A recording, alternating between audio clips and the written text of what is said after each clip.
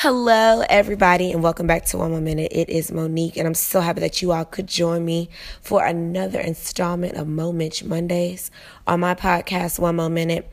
And so, as you all may or may not know, I record my podcast every Sunday. I do it religiously.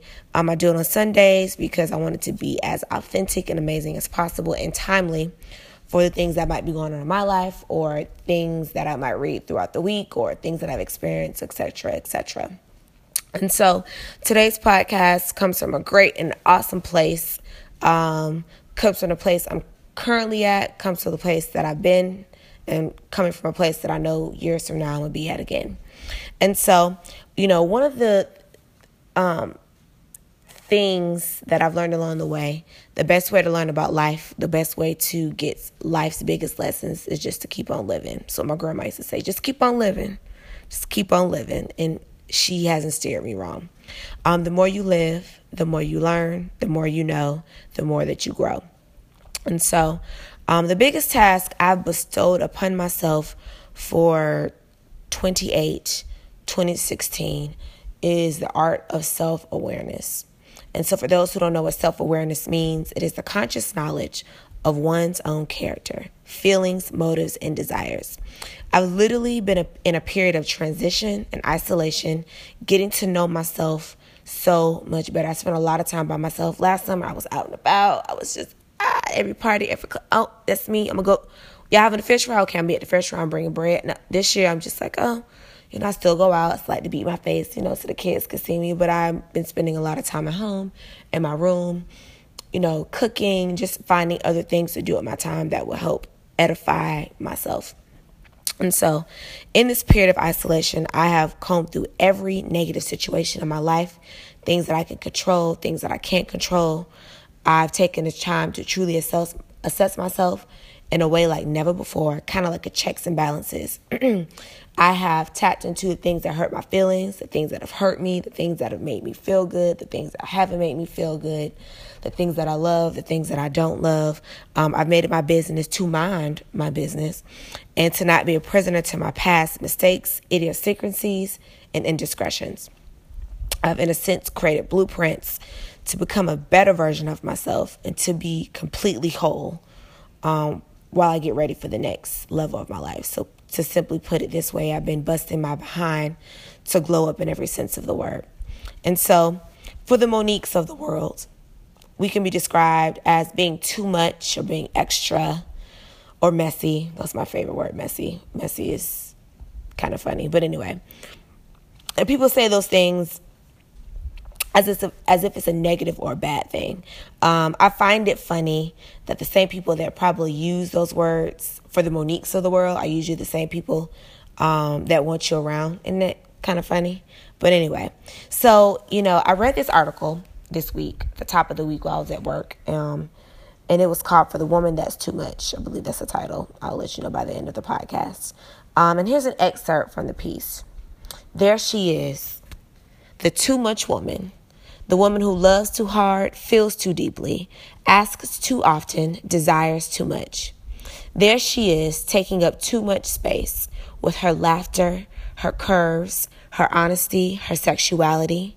Her presence is as tall as a tree, as wide as a mountain. Her energy occupies every crevice of the room. Too much space she takes. And there she goes, that too much woman, making people think too much, feel too much, swoon too much. She, with her authentic prose and a self-assuredness in the way she carries herself. She, with her belly laughs and her insatiable appetite and her proneness to fiery passion. All eyes on her, thinking she's hot shit.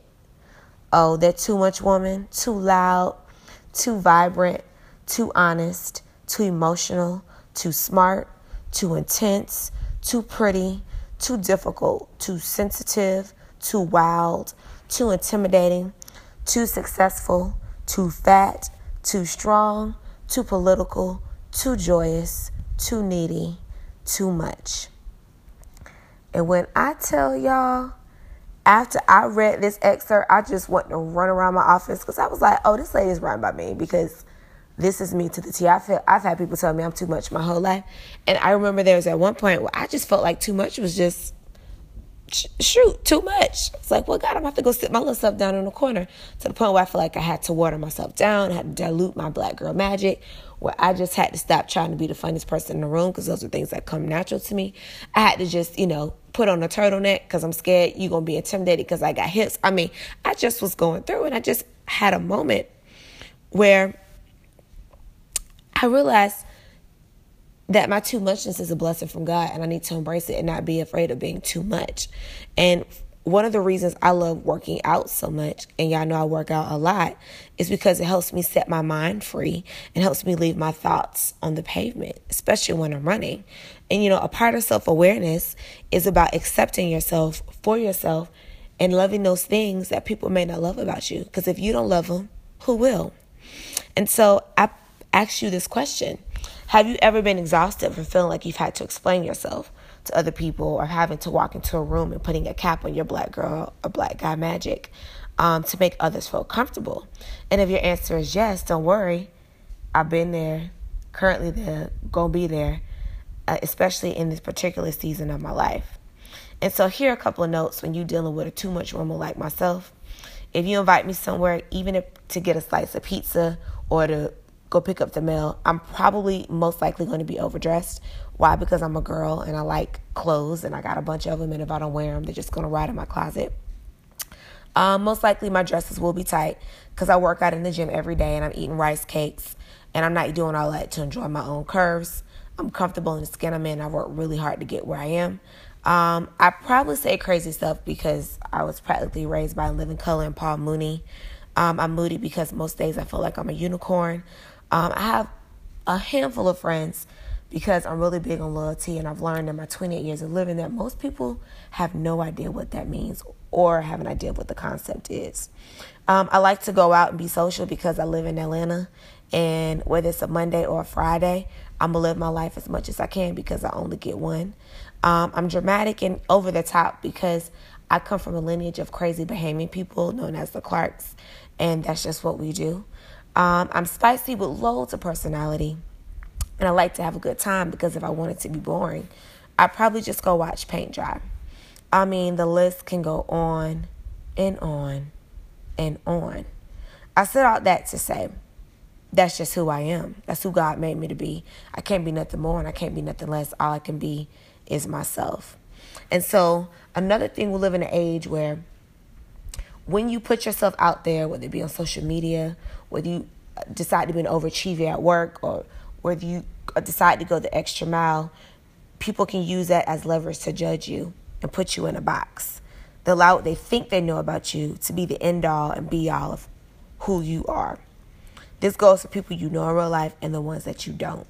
A part of self-awareness is evolving and changing and having the room to do it and giving yourself the room to do it.